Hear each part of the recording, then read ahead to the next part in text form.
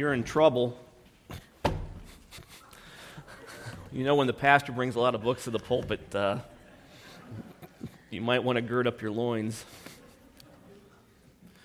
No, I just have a quote that I want to share with you from something that's, I think, quite good. So this morning we're going to be back in Colossians chapter 3, and we're going to continue to unpackage what Paul has for us here in this wonderful epistle. I'm enjoying our time in this epistle, and I know it's been a significant period of time, but that's okay. There's a lot here and things that we want to be able to glean and to consider. And so it's certainly timely. The church is facing a lot of unique challenges today, and I think Paul's letter is a good reminder to us how important truth is and how earnestly we ought to guard it and how jealously we ought to cherish it and love it. We are to buy the truth and sell it not. And so we need to be on our guard and to be alert to what is taking place. And so today we'll continue to perhaps get a greater understanding of the importance of what it means to live as a Christian and to demonstrate the reality of our conversion and our conduct and the way that we interact with others. And to certainly know that we are who we are because of the finished work of Jesus Christ, which is an important theme for Paul in Colossians. Before we get into the passage today, let's go to the Lord in prayer. Lord, we love you. We thank you for this day. We thank you that we are able to be here, and even though the weather is challenging, we are certainly warmed by being able to be together as the redeemed of God and to be assembled here singing and lifting up our voices to you, reading your word, fellowshipping with each other, really the remarkable genius of the local New Testament church. And we're so thankful for all that you have provided to us through it. We ask, Lord, that you would bless the preaching of the word today, open our hearts and minds to receive it, help us to set aside things that can easily distract us, and may we, as a form of worship, actually be engaged in thinking and using our minds and reasoning through the passages. And we ask for the work of the Holy Spirit in that regard, that we would have a deeper understanding, that you would cause us to question any preconceived ideas that we have and to frame our thoughts within the framework of your word. Your word is the truth, and we're so grateful that you have given it to us. And even though it's under attack today, and many have rejected it, and many have reformed it and reshaped it into something that they like better, we ask, Lord, that you would forgive us for the occasions when we have done that and help us to be students of the word and lovers of the truth. We pray these things in Christ's name. Amen. Colossians chapter 3, we'll go back and pick up and read verse 1 through 11. Just as a refresher, Paul writing in Colossians chapter 3, "Therefore, if you have been raised up with Christ, keep seeking the things above, where Christ is seated at the right hand of God. Set your mind on the things above, not on the things that are on earth. For you have died, and your life is hidden with Christ in God. When Christ, who is our life, is revealed, then you also will be revealed with him in glory." I like the way that Paul does these first four verses. Each one is a statement of fact. Short sentences, unlike Paul, who typically writes in very long sentences, you have these very concise, short, sharp fact statements about who you are in Christ. Of course, union with Christ is so important to Paul. Moving on to verse 5. "Therefore, because of what has been stated and the truths that are contained in verses 1 through 4, consider the members of your earthly body as dead to immorality, impurity, passion, evil desire, and greed, which amounts to idolatry. For it is because of these things that the wrath of God will come upon the sons of disobedience. And in them you also once walked when you were living in them. But now you also put them all aside: anger, wrath, malice, slander, and abusive speech from your mouth. Do not lie to one another, since you laid aside the old self with its evil practices, and have put on the new self, who is being renewed to a true knowledge according to the image of the one who created him. A renewal in which there is no distinction between Greek and Jew, circumcised and uncircumcised, barbarian, Scythian, slave and free man, but Christ is all and in all." So, context is so important. context, context, context. The 3 rules of hermeneutics is that you always make certain that you understand the context of the epistle. So that's important whether you're in the book of Colossians or if you're in the Gospels or if you're in the Old Testament somewhere. What was the purpose in the writing of the book? Who was the audience? Why? What's the central theme or message? And then everything that flows out of understanding that context then helps you to interpret and apply the verses that are contained in that particular book or in that chapter. And so we understand that Paul is writing to a group of believers in the city of Colossae, sometime around AD 62 probably. This area had been recently devastated, most believe, by a very significant earthquake. It had changed and altered the landscape that was that significant. Colossae was undergoing a lot of changes, both geographically and economically too, because trade routes were changing. And so this was a city that was facing some very unique challenges. We also know that life was not easy. Life was a real challenge.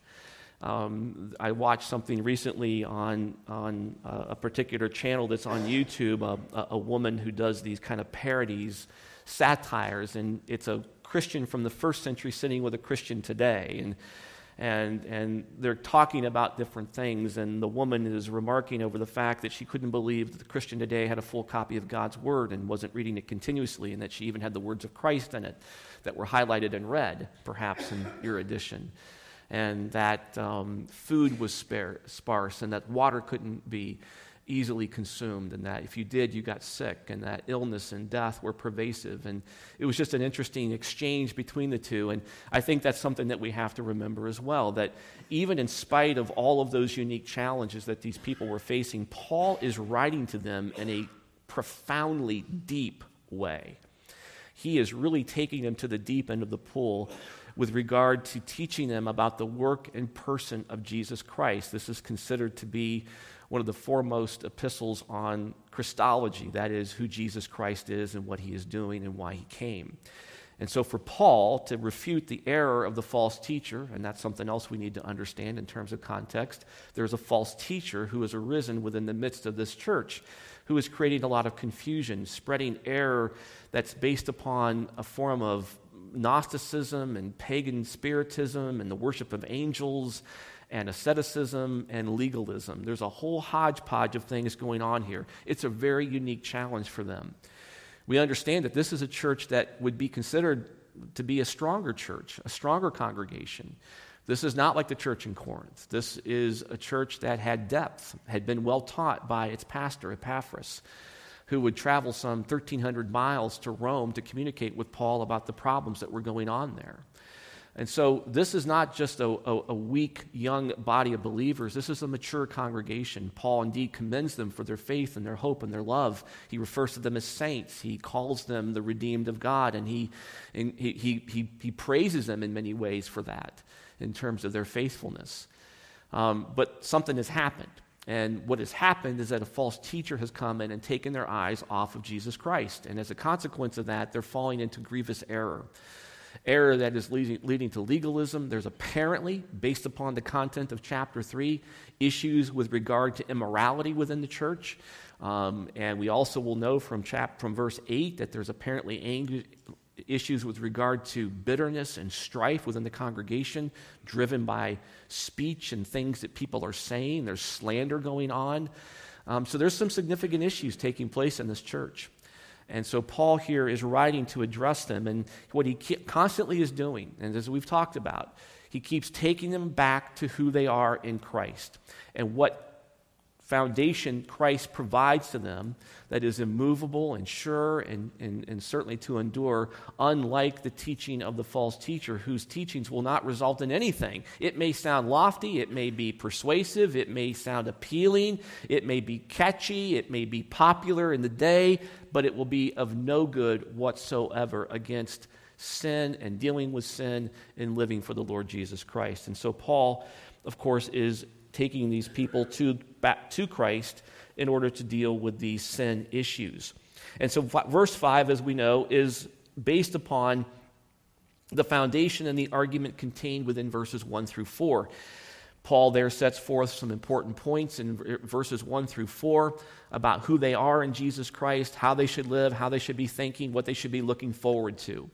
And noting as well that their mind needs to be set on the things that are related to Christ, not fixed on the temporal things. Of course, in verse 1, Paul says, "Therefore, if you have been raised up with Christ, keep seeking the things above where Christ is, seated at the right hand of God." Verse 2, "Set or fix your mind on the things above, not on the things that are on the earth." He reminds them that they have died to the old man, that they have been raised new in Christ, that they have a new life, a new nature, a new will, a new ability to do the things that please the Lord. And they should look forward to his return, as we know in regards to verse 4. So as a consequence of that, Paul then says, "Therefore, put to death the members of your body that will engage in particular sinful activities." The activities described here in verse 5 are of a sexual nature. They pertain to various forms and expressions of sexual sins and all of their considerations. Paul, in the language that he uses very vivid, expressive language to make certain that no stone is left unturned with regard to the conduct of which he is speaking, so no one has a way of escaping and saying, well, Paul didn't necessarily deal with that issue specifically. Interestingly enough, Paul's division of these types of issues speaks to the issue related to impulse and desire and lust and obsessive thoughts and the actions that result as a consequence. And so Paul here wants to make certain that people understand how sin works and the progression of it. He does the very same thing in verse 8 in a different way in regards to the order, but nonetheless the result is the same. He wants people to understand how sin takes root and where it comes from. But what's significant for Paul here in verse 5, and as we move into verse 6 and 7 today, and in part maybe even verse 8 a little bit, is the idea of how we respond by doing our part as it relates to our conversion. We consciously put things to death. And we're dying to an old way of life. This is important for Paul, and he's emphasizing this for these believers here in Colossae. The characteristics and actions of our earthly nature, that is the things that were part and parcel of who we were and what we did as unregenerate people. Paul is saying that when God saves you, he changes you. And when he changes you, he gives you a new perspective, a new outlook based upon his word, not based upon your evil, sinful nature, fallen nature. You need to understand that. Understanding that is significant because it will help you understand then how to deal with sin. It will also remind you of your ability to fight sin. And that's important for us to remember. This conscious relinquishment is an act of the will. This is important. You have a Christ-centered mindset that refuses to allow the old way of life to influence our new way of life. So I want you to think about that for a minute. Now go back to verse 2 for a moment to make certain that you're getting the idea. Paul understands that thinking will certainly impact the way a person acts. Because we have been changed, we're no longer the 1 Corinthians 2:14 person, the natural man who does not understand the things of God, who rejects them as foolishness and is not even able to understand them. Now we can understand them. We have been changed. We've been given a new heart. The heart of stone has been turned into a heart of flesh. We've been given the ability to think God's thoughts after him and to contemplate what our salvation means. To be overwhelmed and consumed by the gospel, if you will, to revel in the wonders of our redemption, so much so that we lovingly respond to the wonders and glories of our redemption by living out our life in a way that pleases the Lord. We're going to be reminded of the fact that the things that are described in verse 5 are the very things upon which God's wrath will be poured out in the end. These are sinful behaviors. Now, this is not to say, and clearly, friends, again, the context is so important. This is not to say that Christians do not do these things. They do them. Clearly, some of these things are taking place in Colossae.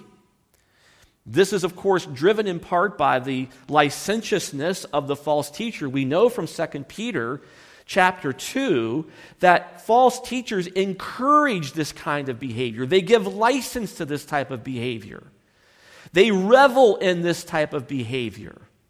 They mock the restrictions contained within God's word, and they either communicate a form of a hyper-grace mindset that says you can do whatever you want, sin all the more that grace may abound, and there's no boundaries, there's no restriction. That's typical of a false teacher. Paul wants to make certain that they're understanding that a Christ-centered mindset will refuse to allow the old way of life from usurping the new life.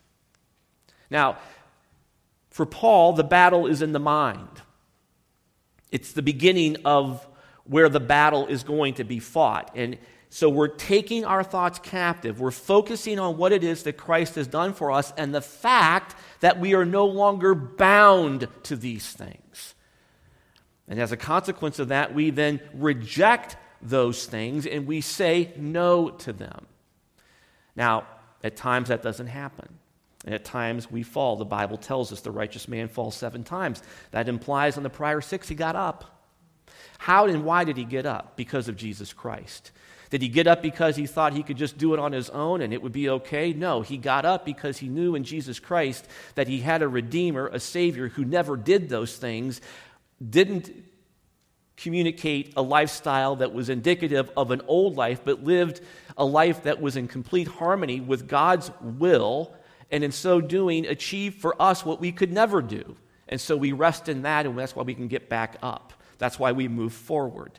Too many Christians are caught, as Jerry Bridges will talk about, as we'll see in Transforming Grace, on the merit treadmill. The idea that you have to keep working to keep your salvation and maintain God's favor by what you do. That's not what Paul is advocating here. What he's looking for is an act of the will.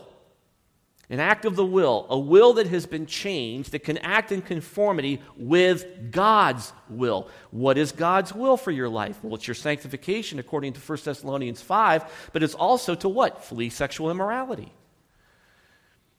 To be at peace, to speak kindly, to harness your tongue, according to James. We're going to see how that works in verse 8.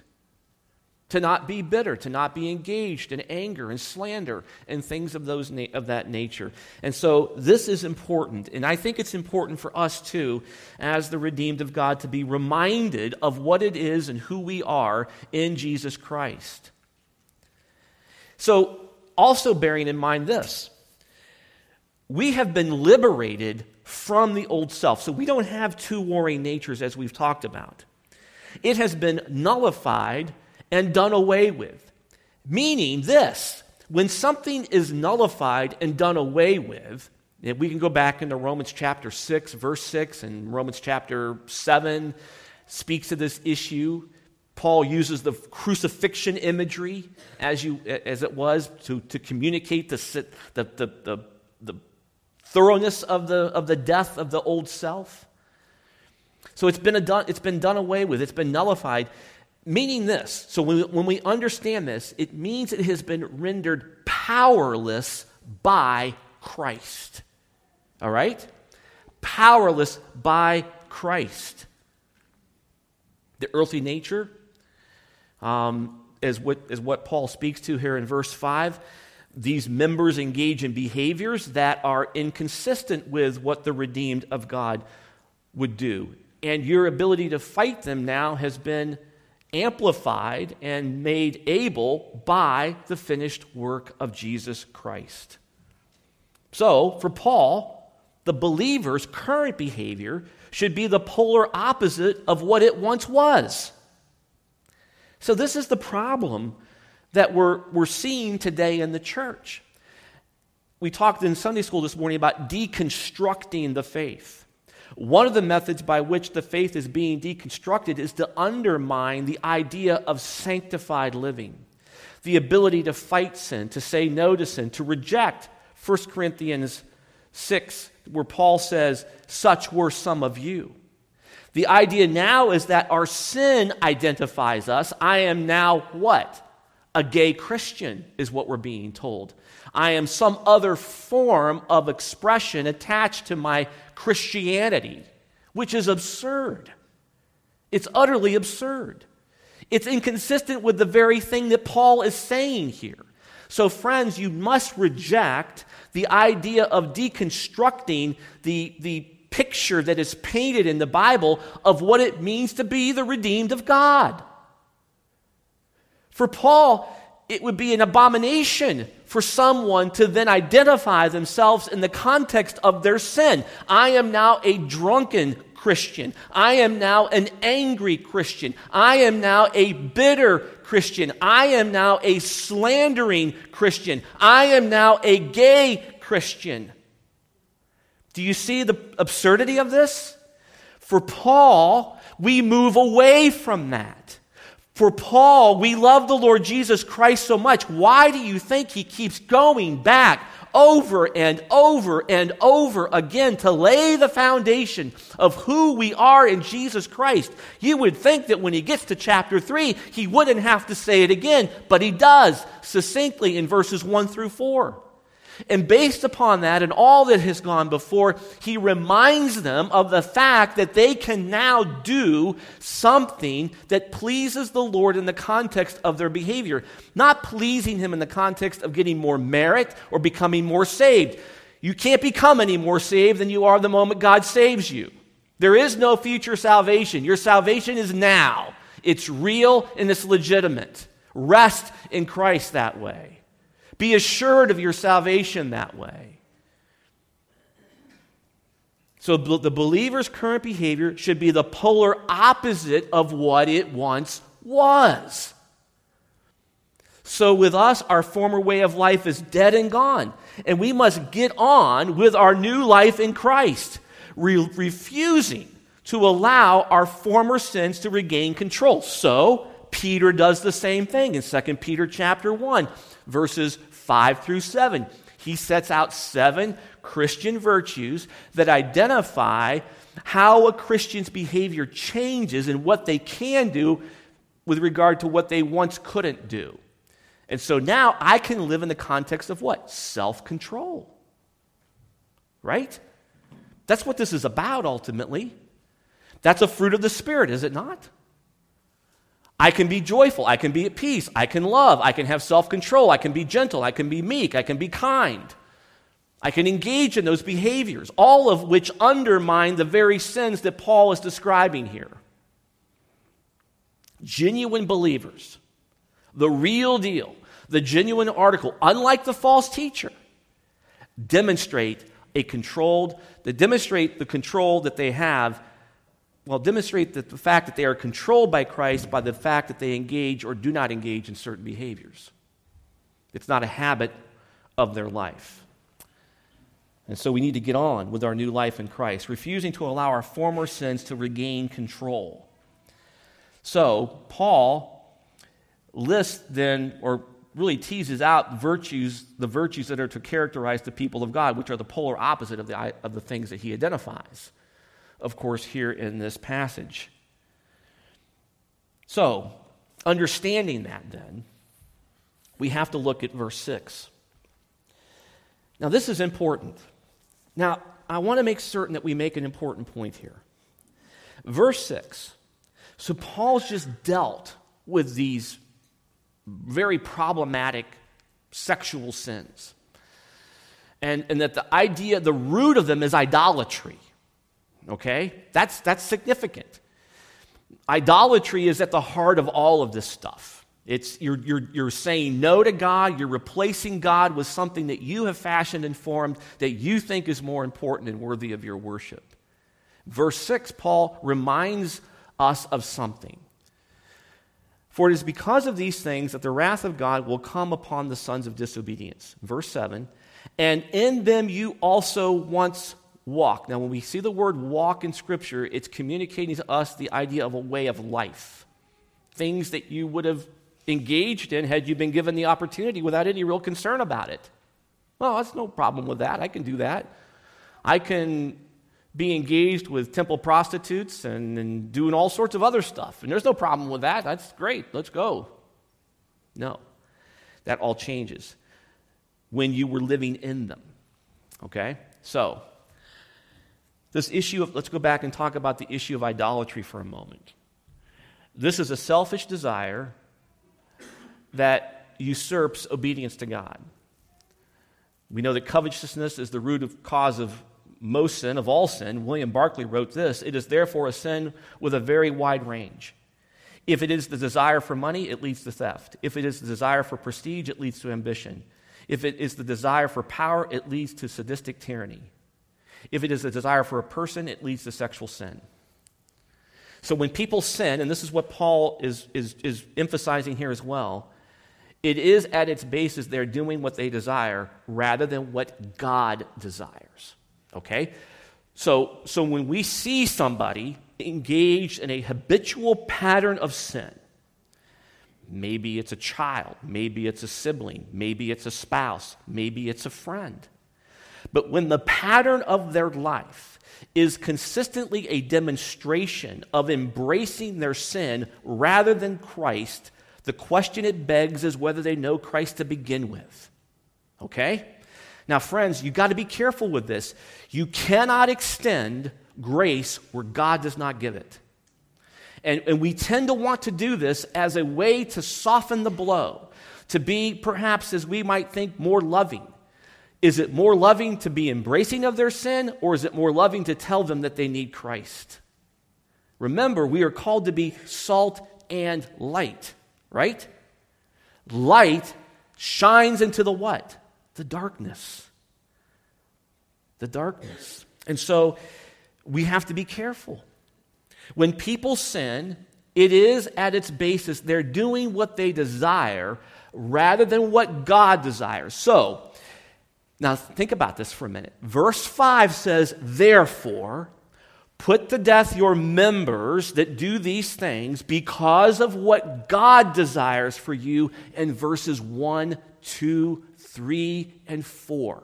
They're the predicate for the action taken in verse 5 and ultimately verse 8.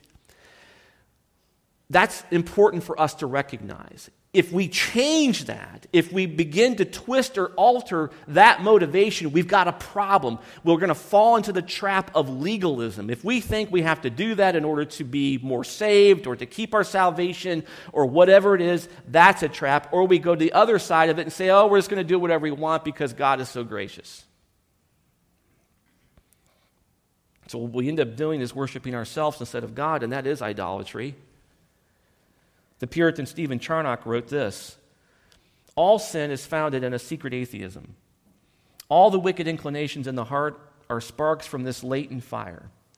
The language of every one of these is, I would be a lord to myself and would not have a God superior to me. In sins of omission, we own not God.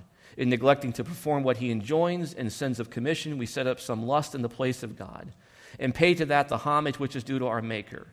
We deny his sovereignty when we violate his laws. Every sin invades the rights of God and strips him of one or other of his perfections. Every sin is a kind of cursing God in the heart, an aim at the destruction of the being of God, not actually but virtually. A man in every sin aims to set up his own will as his rule and his own glory as the end of his actions against the will and glory of God." You got to love some Charnock. And so we see here that Paul links sexual immorality, covetousness, and idolatry together. In Ephesians chapter 5, verses 3 through 5, he says, "Do not let immorality or any impurity or greed even be named among you, as is proper among saints. And there must be no filthiness and silly talk or coarse jesting, which are not fitting, but giving of thanks. For this you know with certainty, that no immoral or impure person or covetous man who is an idolater has an inheritance in the kingdom of Christ and God." Now, I didn't write that, Paul did. Under the inspiration of the Holy Spirit. And that's significant. So, we understand then that Paul is looking for Christians to act differently because they have been changed by God. The natural result of that will be to say, I'm going to put these things to death in my members. I'm going to flee from these things. Now, in verse 6, he does something that's significant here. He begins to speak to God's wrath. Look at what he says in verse 6. For it is because of these things that the wrath of God will come upon the sons of disobedience. And in them you also once walked when you were living in them. Well, we know that to be true. Go back to Colossians chapter 1, verse 21. And although you were formerly alienated and hostile in mind, engaged in evil deeds. So Paul, again, is teasing out for them the idea that they have been changed. The language that Paul uses there in verse 21 in chapter 1 is significant. And although you were formerly, so you've been changed, and Paul had just gone through and explained how that all happened, you were formerly alienated and hostile, at a state of fixed hostility, at enmity with God, engaged in evil deeds. You've been changed, and so now your behavior changes to match that transition. All right? Now, so for Paul, what is the motivation? Is it God's wrath, or is it God's love for you and the change that he has made and wrought in you in Jesus Christ? It's certainly not wrath. It's the fact that God has changed you and transformed you. That's important. Paul is not saying, and he's not saying to the Colossian believers here, be motivated by God's wrath. He's reminding them of this. You've been basically saved from this. God's wrath is going to be poured out on the people who are engaged in this behavior, these sons of disobedience who you once were. That idea of sonship expresses ownership in nature. By nature, you did these things. But you've been changed. You've been transformed. You've been saved. You've been justified. You've been sanctified. These have all happened to you.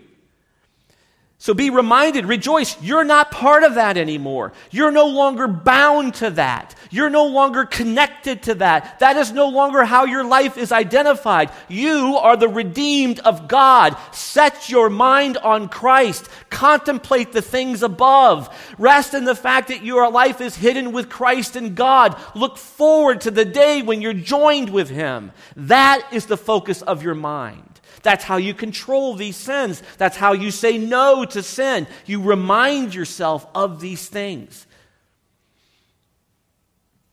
It's significant that there are two ways that we can often respond to the issue of motivation. John Colquhoun, in his treatise on the law and the gospel, says this, and I think this is just remarkable. Think about what he says here for a minute. When a man is driven to acts of obedience by the dread of God's wrath revealed in the law and not drawn to them by the belief in his love revealed in the gospel, when he fears God because of his power and justice and not because of his goodness, when he regards God more as an avenging judge than as a compassionate friend and father, when he contemplates God rather as terrible in majesty than as infinite in grace and mercy, he shows that he is under the dominion, or at least under the prevalence of a legal spirit. He shows that he is under the influence of this hateful temper when his hope of divine mercy is raised by the liveliness of his frame in duties and not by discoveries of the freeness and riches of redeeming grace offered to him in the gospel. Or when he expects eternal life, not as the gift of God through Jesus Christ, but as a recompense from God for his obedience and suffering, he plainly shows that he is under the power of a legal spirit. So Paul does not jump into the wrath pool in order to motivate the people to do something.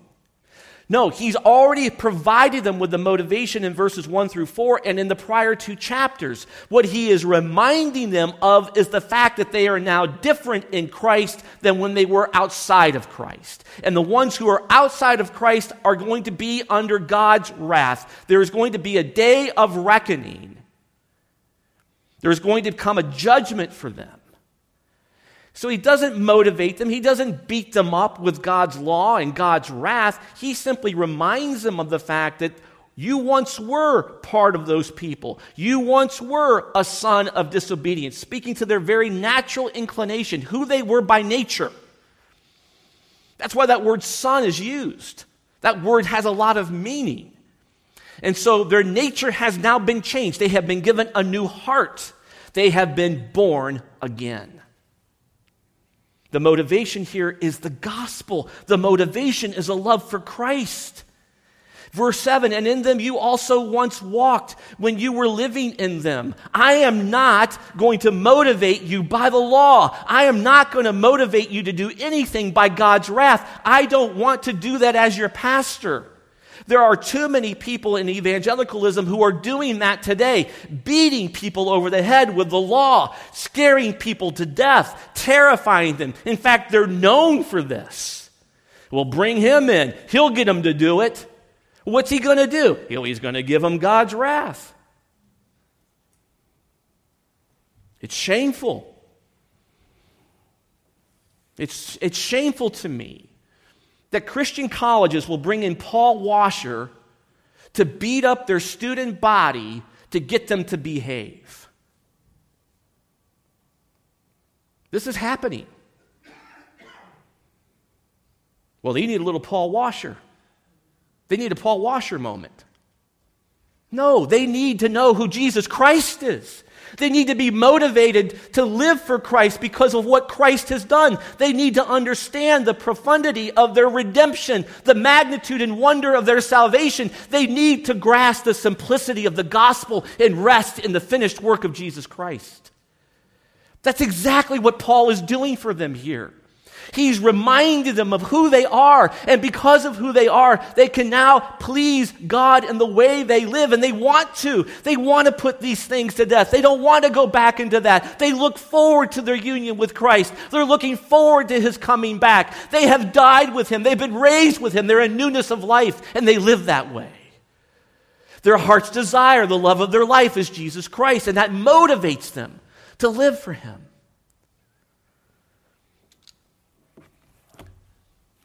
John Newton writes of this in a very eloquent way. In a chapter in his works, the works of John Newton, on simplicity and godly sincerity. And I want to read this to you from this lovely old volume from the early 1800s. This is just beautiful stuff, the way that John wrote. Now, if you know the life of John Newton, he is the one who wrote Amazing Grace. And, of course, that song reflects the wonders of the transformation that God wrought in him and the fact that in his life it truly was amazing. He was a slave trader, one of the worst. He had a reputation that was unbelievable. He was a horrid person. How on earth could God save anybody like that? But what John Newton does here is significant. We oftentimes make things too hard in terms of understanding the significance of what the gospel is. This is what Paul's doing here. We're living for Jesus Christ because of what he has done. Jerry Bridges in Transforming Grace, I live for him because I love him. I've been changed. This grace is amazing. It's a wonderful thing. It truly transforms. It's changed me into a different person. So John Newton says this. And again, he's speaking to the issue of how the simple gospel, the simplicity of the gospel leads to a sincerity of life. The true simplicity, he writes, which is the honor and strength of a believer, is the effect of a spiritual perception of the truths of the gospel. It arises from and bears a proportion to the sense we have of our own unworthiness, the power and grace of Christ, and the greatness of our obligation to him. So far as our knowledge of these things is vital and experimental, it will make us simple-hearted. I love that. So the gospel is truly so simple. It's unbelievable to me that more people don't believe. It's so easy. Rest in Jesus Christ. His finished, that's a point he's making. He goes on to say, now when he says it makes us simple-hearted, it doesn't make us simple-minded, right? but it makes us simple-hearted in that we simply know that someone else has done it for us. Right? He goes on to say, this simplicity may be considered in two respects: a simplicity of intention and a simplicity of dependence. The former stands in opposition to the corrupt workings of self. That's what Paul's talking about. The latter to the false reasonings of unbelief. Simplicity of intention implies that we have but one leading aim, to which it is our deliberate and unreserved desire that everything else in which we are concerned may be subordinate and subservient. In a word, that we are devoted to the Lord and have by grace been enabled to choose him and to yield ourselves to him so as to place our happiness in his favor and to make his glory and will the ultimate scope of all our actions. Do you see what he's doing? What happens is that when God changes us, there's a motivation that occurs within us based upon the simple message of the gospel that drives us to regulate our actions. This is what Paul's doing. Therefore, put the members to death. Why? Because of the gospel. The simple message of the gospel, resting in the finished work of Jesus Christ. He goes on to say, he well deserves this from us. He is the all-sufficient good. Now, I want you to think about how Newton then motivates you to do these things. Think about this. He well deserves this from us. He is the all-sufficient good. He alone is able to satisfy the vast capacity he has given us, for he formed us for himself. And they who have tasted he is gracious know that his loving kindness is better than life. And that his presence and fullness can supply the want or make up the loss of all creature comforts. So likewise, he has a just claim to us that we should be wholly his. For besides that, as his creatures, we are in his hand as clay in the hand of the potter. He has a redemption title to us. I like that phrase, a redemption title. He's bought me. He loved us and bought us with his own blood. He did not hesitate or halt between two opinions when he engaged to redeem our souls from the course of the law and the power of Satan. He could, in the hour of his distress, have summoned legions of angels to his assistance or have destroyed his enemies with a word or a look. He could easily have saved himself. But how then could his people have been saved or the promise of the scripture have been fulfilled? Therefore, he willingly endured the cross. He gave his back to the smiters. He poured out his blood. He laid down his life. Here was an adorable simplicity of intention in him. And shall we not, O thou lover of souls, be simply, heartily, and wholly thine? Shall we refuse the cup of affliction from thy hand or for thy sake? Or shall we desire to drink of the cup of sinful pleasure when we remember what our sins have cost thee? Shall we wish to be loved by the world that hated thee, or to be admired by the world that despised thee? Shall we be ashamed of professing our attachment to such a Savior? Nay, Lord, forbid it. Let thy love constrain us. Let thy name be glorified, and thy will be done by us and in us.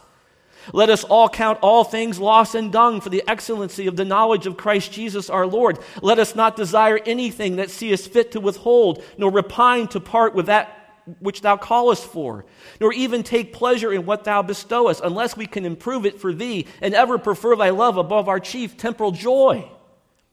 Such is the language of the heart that is blessed with gospel simplicity. It was once the stronghold of sin, the throne of self, but now self is cast down, and Jesus rules by the golden scepter of love. This principle preserves the soul from low, sordid, and idolatrous pursuits. Will admit of no rival near the beloved, nor will it yield either to the bribes or threats of the world. Wow. That's why I love the Puritans. The simplicity of the gospel, the simple message of who we are in Jesus Christ is the motivation. Paul reminding me in verse 6 that I'm now no longer under any condemnation. The wrath of God that is coming against these sons of disobedience, I have been spared from it. By the finished work of Jesus Christ, I have been transformed into a new creation.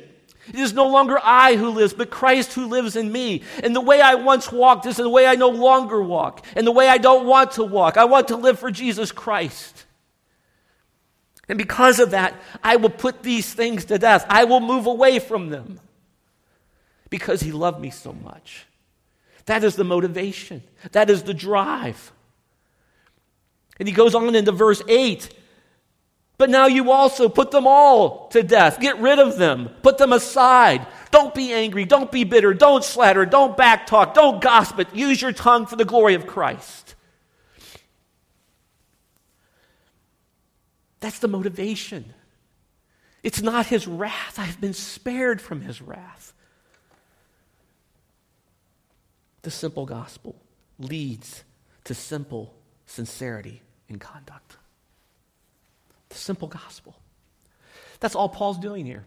Now, isn't that message so much simpler than the message of the false teacher? What a contrast. Now, the false teacher's message, it sounded clever. It sounded cool. It sounded hip. It sounded like it was going to work. But it had no effect on vanquishing the power of sin. Only Jesus Christ can do that. He breaks the power of canceled sin. He sets the prisoner free. So this is what Paul's doing here. He's not beating them up with wrath. He's not going legalistic on them.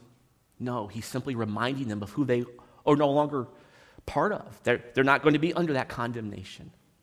It's consistent with his message. Ephesians chapter 2 tells me that I was once a child of what? Wrath. But I'm no longer. Why? Because of Jesus Christ.